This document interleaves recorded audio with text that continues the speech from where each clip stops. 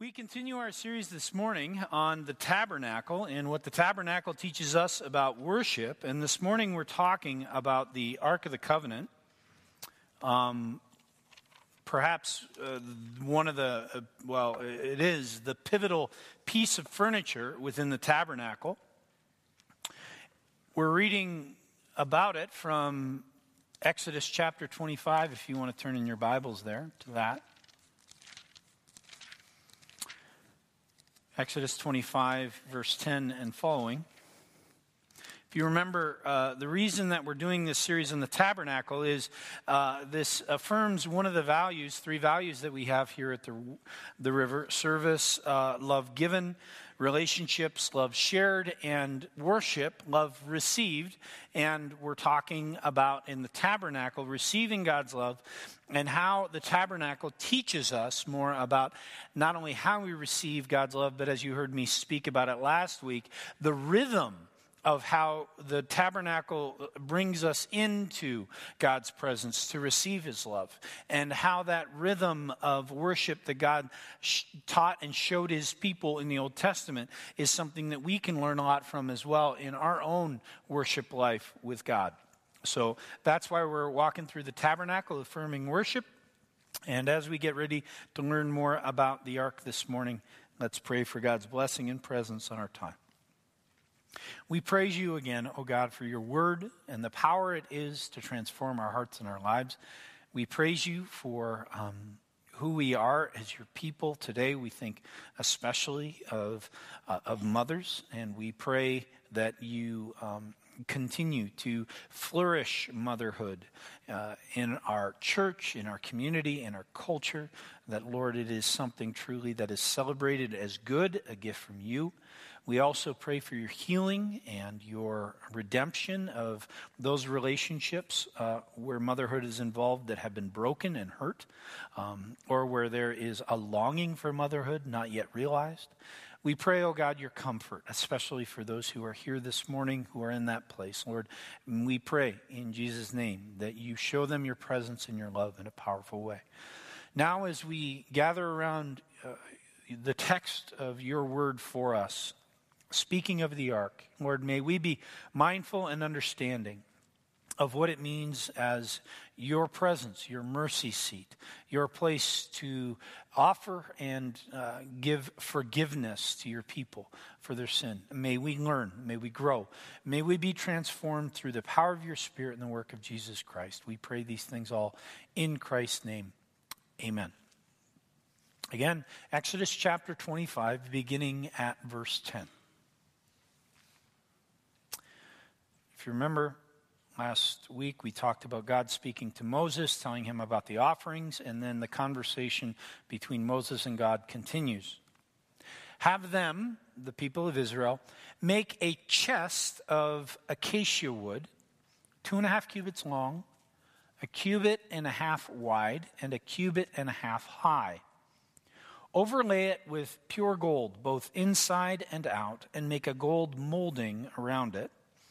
Cast 4 gold rings for it, and fasten them to its 4 feet with 2 rings on one side and 2 rings on the other. Then make poles of acacia wood and overlay them with gold. Insert the poles into the rings on the sides of the chest to carry it. The poles are to remain in the rings of this ark. They are not to be removed. Then put in the ark the testimony, which I will give to you. Make an atonement cover of pure gold, 2.5 cubits long and 1.5 cubits wide, and make 2 cherubim out of hammered gold at the ends of the cover. Make 1 cherubim on one end and the second cherub on the other. Make the cherubim of one piece with the cover at the 2 ends. The cherubim are to have their wings spread upward, overshadowing the cover with them. The cherubim are to face each other, looking toward the cover. Place the cover on top of the ark and put in the ark the testimony, which I will give you. There, above the cover, between the 2 cherubim that are over the ark of the testimony, I will meet with you and give you all my commands for the Israelites.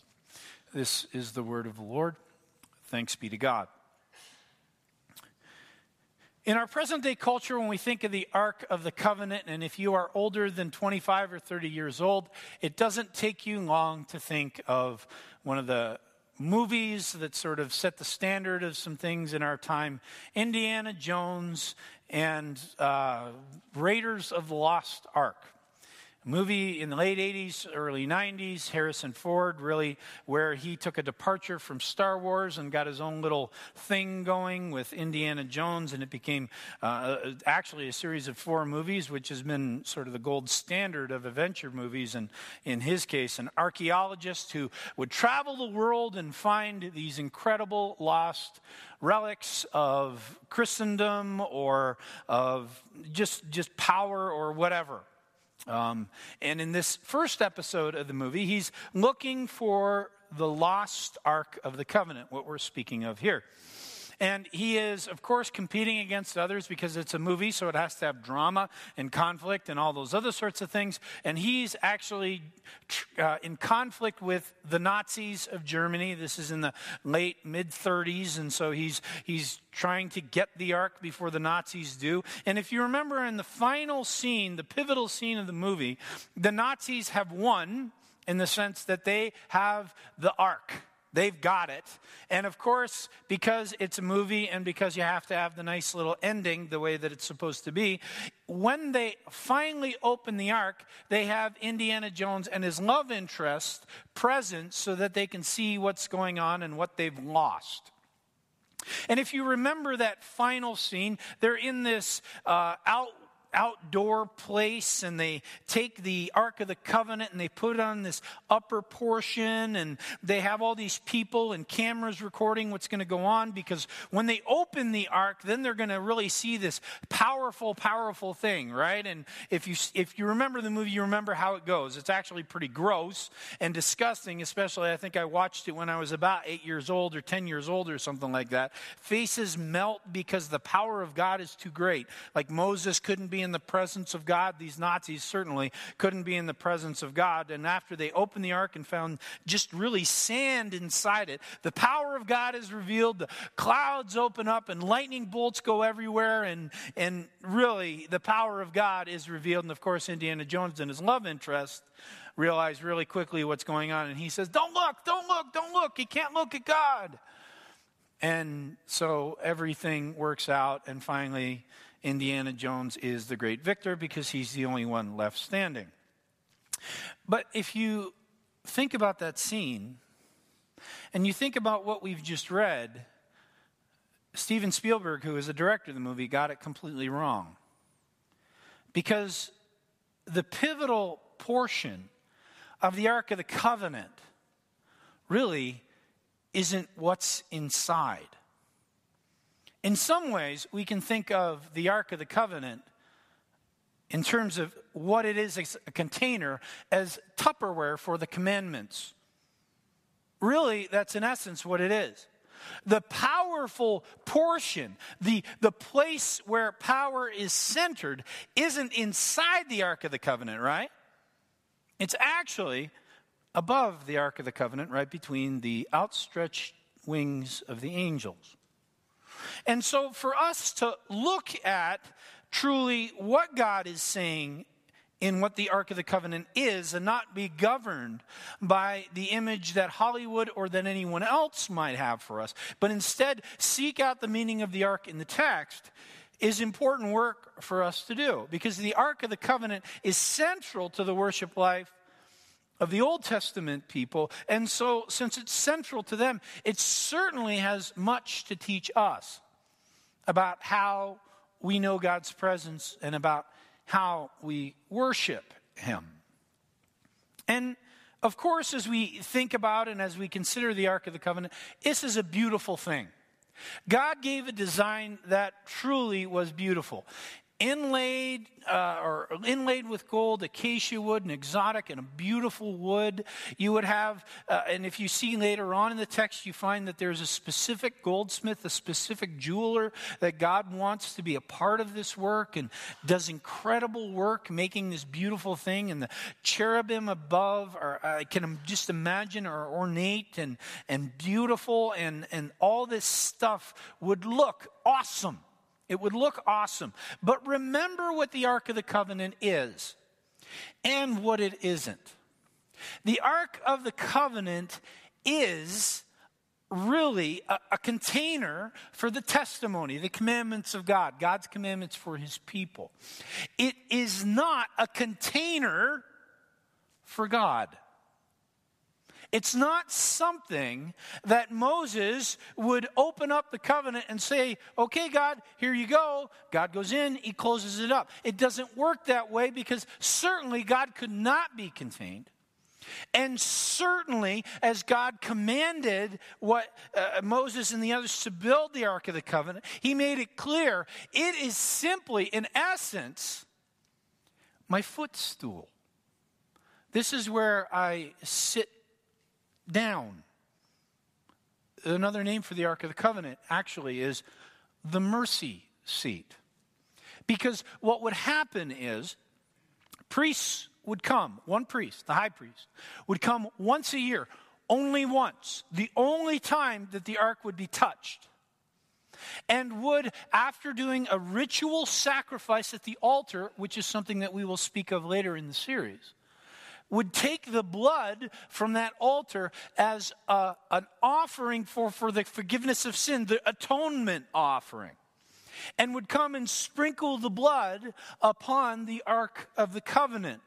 Truly, in essence, the way that God speaks of it, sprinkling the atonement blood at his feet. So the Ark of the Covenant, although beautiful by human standards, ornate, incredible, perhaps one of the great works that humanity has ever done, not only in terms of what it looks like, but also what it is in essence a footstool for God, and a place where God's people beg God, a holy God, for forgiveness. Place the blood of sacrifice at my feet, where I stand on my commands. Remember, the testimony is within the ark. He stands on his commands, and we sprinkle, or the people of Israel would sprinkle their blood upon the place where the commands that they have broken are contained. And if you acknowledge that you have broken my commands, sprinkle the blood of atonement on the Ark of the Covenant, I will forgive. But remember, in the Old Testament, this was an annual activity. It needed to be renewed. It needed to be observed. It was a ritual that was observed because one offering didn't suffice for all. You had to continue to acknowledge, God, we've broken covenant with you. God, we've messed up. God, those commandments that you have in your Ark of the Covenant, the testimony that you've given to us, we have broken relationship with you through disobedience of that. And so we will come yet again, acknowledging our guilt. Please forgive. God would say, I forgive. God would say, I forgive. That ritual necessary for forgiveness because it needed to be renewed. Now, for us, we don't have the ark. We don't have, our curtains here are decorative. They don't guard us from witnessing the presence of God that the Ark of the Covenant is supposed to be the throne of. We don't have that stuff. But, like the people of Israel, we can still be governed by our need for forgiveness. We can come and say we need forgiveness every time. That can be almost the rhythm that governs our relationship with God. We know, we acknowledge we are broken and sinful people oftentimes. We know our own guilt. We know we can look back even in the last 7 days since you've last been here, and you can think and name those times when you have broken relationship with God, and when you come into the doors here or when you're in your quiet time with God, that is the primary governance oftentimes of that relationship, is the guilt for sin. Does anybody know what I'm talking about? You feel that guilt before God because you know he's holy and you know that you constantly mess it up. And some of you come here and you don't know even what forgiveness means because you don't have a relationship with God. But you still feel that ache in your belly from knowing something isn't right. Something isn't, you don't do all the things that you want to do, and the things that you do want to do are the things that you don't do. Sound familiar?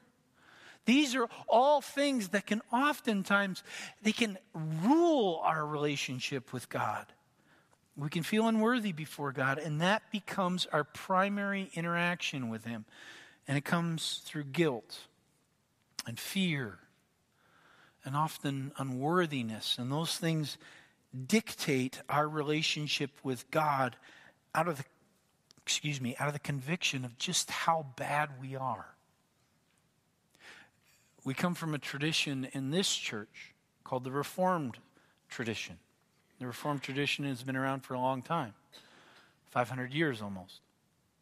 And one of the indictments that have been leveled against the Reformed tradition because of some of the things that we've said over the years, things like total depravity or we are totally depraved, is that we've thrown guilt onto a whole lot of people. Anyone been governed by guilt in their relationship with God in the church? Come on now. You know what I'm talking about. We feel that guilt. We're unworthy, God. You're holy, I'm not. And certainly that is true, and that is the case. But the problem is, especially as I think of our tradition in the Reformed faith, that has so overwhelmed so many followers of Jesus Christ that when they think about God, they can't even put a smile on their face. When they think about the creator of the universe, the one who has given them hope and life in Jesus Christ, they can't even have some joy because they feel that guilt and conviction so strongly. And I see that still in the world that we live in. I have people come into my office and they say, I just can't get it right. And every single day I mess it up and I'm broken and I'm sinful and I don't know how to fix it. And certainly that's fair. But I think if that's our primary interaction with God, we're missing something. In fact, we're missing a lot. And in order to help you understand that more, I'm going to refer to the great theologian Tom Selleck. Again, because I'm going to date myself, and I watched more movies then than I do now. In the early 90s, there was a movie that came out called Mr. Baseball. Anyone seen Mr. Baseball? Oh boy, I'm in trouble here. It's a movie about Tom Selleck as a professional baseball player. He's been in the major leagues for a number of years, seen some success, but he's getting older. His swing is slower. He's not as good as he once was. And so, Tom Selleck in the movie Mr. Baseball can't get a contract in the major leagues, so he gets an offer from a team in Japan to go play in Japan and play baseball for a team there. But again, he's older and he's not as good as he once was. It's basically a PR thing for the Japanese club to get people to come sit in the stands and see this American star. In fact, an American has-been. And in the movie, if you see it, you see Tom Selleck, the coach from the Japanese team, says to him, Tom, you're older, you have a hole in your swing. And he says this through a translator because he's in Japan. You have a hole in your swing. And Tom Selleck says, I've been playing baseball all my life. What do you mean I have a hole in my swing? My swing is just fine. And the coach finally convinces him, let's work on your swing a little bit. Let's work out and do some drills that can try to fix this hole in your swing. And, of course, Tom Selleck is like, whatever, but he's willing to do it just because he's not seeing success. And so he goes and he does soft toss. Soft toss is simply this drill where a hitter sits here and a person sits over there and tosses balls in the air, and the person hits them into this whatever netting or whatever, and keeps on hitting and works on the swing over and over and over again. But the coach looks at Tom Selleck and says to him, because right now you are swinging in order to not miss the ball, we're going to work on your swing by doing some other stuff. So he starts throwing him marbles, little marbles. Here's a marble. Here's a marble. Hit the marble. Tom Selleck is sitting there. Swing, hit, looking at the marble. Swing, hit, swing, miss. Oh, got to work harder. Swing, hit. Oh, good. You've got marbles. Nice job. Now we're going to go up to balls that are a little bit bigger. So the ball's about this size. Swing, hit, swing, miss, swing, hit. Over and over again. Ritual, going through the patterns. And then finally, the coach says, oh, now you're doing well. We're going to move up to golf balls. And Tom Selleck, after hitting like 10 or 20 golf balls, finally says to the coach, stop it. I don't want to do any of this anymore. And the coach says to him, why? And he says, because I want to hit baseballs. And the coach stops for a moment. And he looks at him. And he says, that's what I've been looking for. Because so far in all our work, you have been swinging in order to not miss the baseball. And now, when you swing, you want to hit the baseball. And that's a key shift. In our walk with Jesus, many of us are living in order to not miss the Christian life, to not miss obedience, to not miss joy. Instead of living in order to live out the joy, to live out the obedience, we're living in order to not mess up, instead of living in order to really live. That's the challenge that faces us as we understand what we have been offered in the forgiveness of Jesus Christ. People in the text of the Old Testament were often living like us, not to miss, instead of living to really live. God does meet them. He meets the people at the ark, and he does forgive their sin. But God didn't leave the people in that position of over and over going through the annual ritual of needing forgiveness of sin. He didn't leave them in that place. And of course, we know how the story goes. We know that thousands of years after the Ark of the Covenant was created, this beautiful throne, this beautiful mercy seat of God, that God did something amazing with a sacrifice that was sprinkled upon the ground of Golgotha that truly once and for all offered forgiveness for all sin. Mark 15 verse 38. Turn in your Bibles. If you get there, tell me. Put your hand up when you got it. Mark 15 verse 38. Who's got it? You got it? Yell it out, Ed.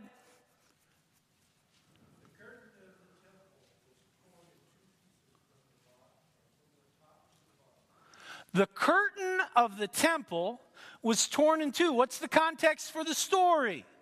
Crucifixion of Jesus Christ. Christ dies, earthquake comes, temple curtain is torn in two.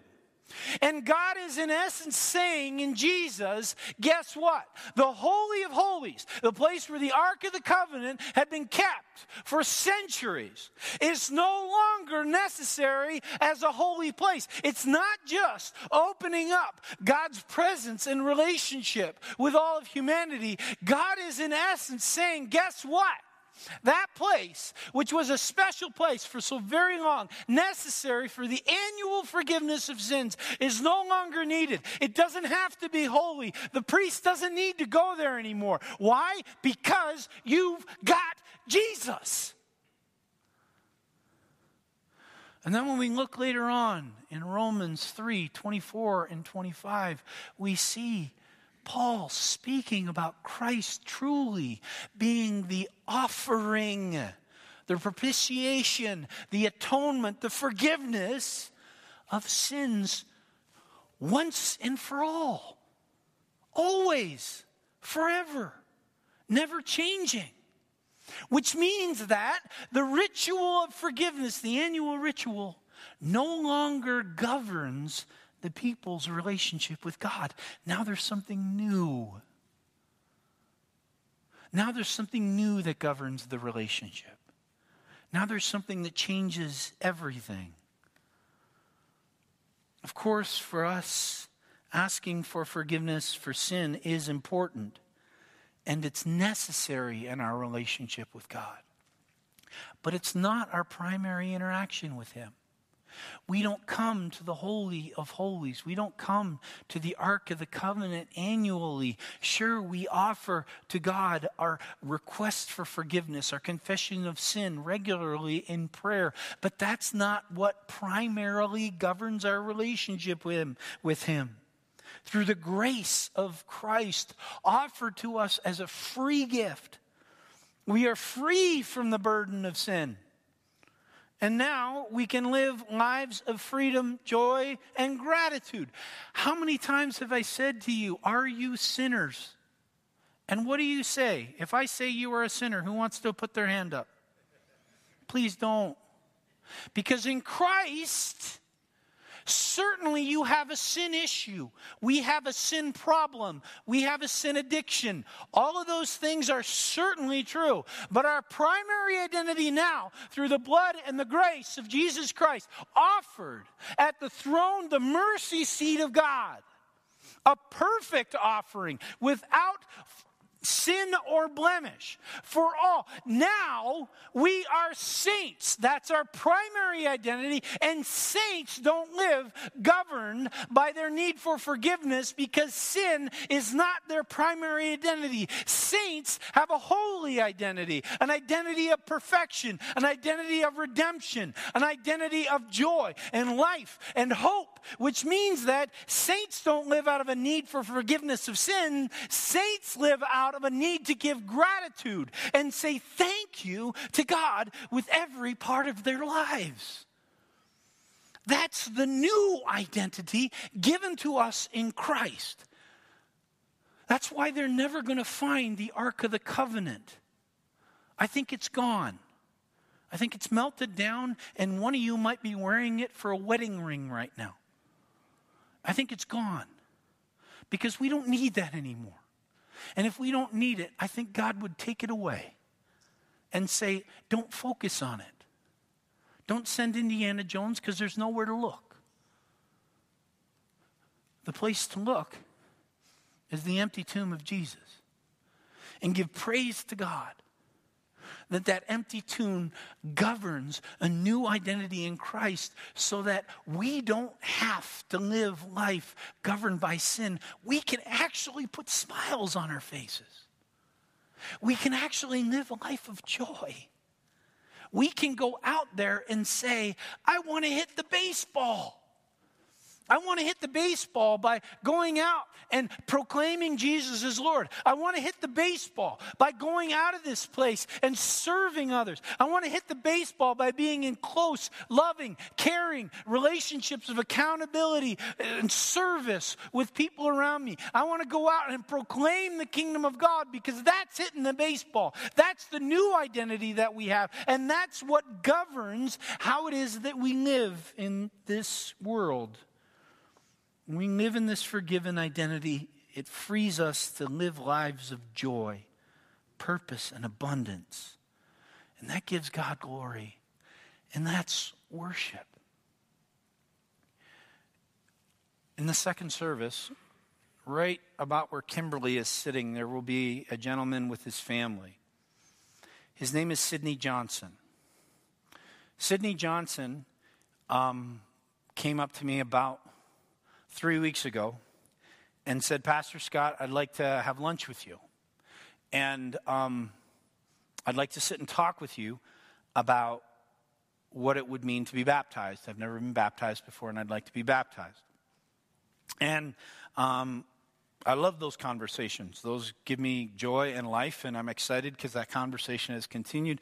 Very soon, I'm going to sit with Sydney and an elder, and we're going to talk a little bit more about his story. And in a few weeks, we're going to put the tank up here, and Sydney will be baptized, immersed in water, and shown through that wonderful symbol what new life in Christ is. This past week, I think it was Wednesday. I met Sydney at Subway, right by Corner Bakery, down in whatever that is, Citrus, not Citrus Plaza, Orange Plaza or Lemon Plaza or Lime Plaza. I don't remember them all after a while. We're sitting there, and I'm talking with Sydney. And Sydney has this crazy story. I mean, literally, it's one of those really, really horrible stories in many ways. There's been a lot of death in his family. He's had a brother that's died right about the same time that his father had died, and tough relationship with his dad, a number of other things. He'd been in gang life. He was involved in the rap and hip-hop culture, and so there was some yucky stuff from that he was involved with. And if you ever want to hear his story, he's got something to share, and he says, I just want to share my story for the glory of God. We're sitting there. We're talking more about this story because I'm seeking in obedience to God to disciple Sydney in what faith is and who we as a church are and who God is making him in Jesus Christ. And he said something that I will never forget. See, I've heard most of the story, probably at least surface-wise. I've heard most of the story, and there's a lot of junk from Sydney's history. But Sydney said to me, and he's given me permission to share that with you, he said, one of the amazing things about me growing in who God has made me in Jesus Christ is that all that junk, all that stuff from the past, the gangbanging, the drinking, the drugs, the guns, the stuff that was there, well, I don't want to go back to that ever. Not just because I don't like that life anymore, but because I want to see what God's going to do next with me. God's taken me from what was this crazy stuff to what is now, where my family is looking at me with respect, where people in my workplace are looking at me and seeing something change, where people that I used to run with know that I'm different now, because I want to see if God's taken me here, what he's going to do next with me. And part of the reason that gives me such great joy is I look at a young man like Sydney. He's 30 years old. He's got a number of children. He's got a number of family members who are trying to figure out who Jesus is. And they are seeing Jesus in Sydney. I wonder, because this is a man who's living in gratitude and joy for what God took him out of, what God's going to do with him next. Sydney's looking for the baseball. Every time looking for the baseball, because I'm going to swing and I'm going to hit it because God's doing something with me. As you and I go out and live the life that God has given to us, is that how we see the world we live in? Do we see these things coming and say, I want to swing for the fence because God has done so much in me? If I swing and I hit it, I know he's going to use me to do something great. Or are we sitting there saying, uh-oh, here comes another one. I'd better not miss it. Because if I mess up, God's going to be displeased. For us to live constantly seeking to swing for the fence out of gratitude for Jesus, we may miss sometimes. But sometimes when we hit it, we might be incredibly surprised by what God does with us. We don't need the Ark of the Covenant anymore because we have the Son of God once and for all. Would you pray with me? Living hope, Jesus Christ, we praise you for new life that we know. We praise you that the Ark of the Covenant is not necessary in our relationship with you anymore. That instead you have offered us the offering of your Son Jesus, a perfect, once and for all offering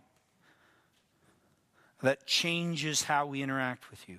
We are no longer governed by our need for forgiveness because you offer it, and you have for always.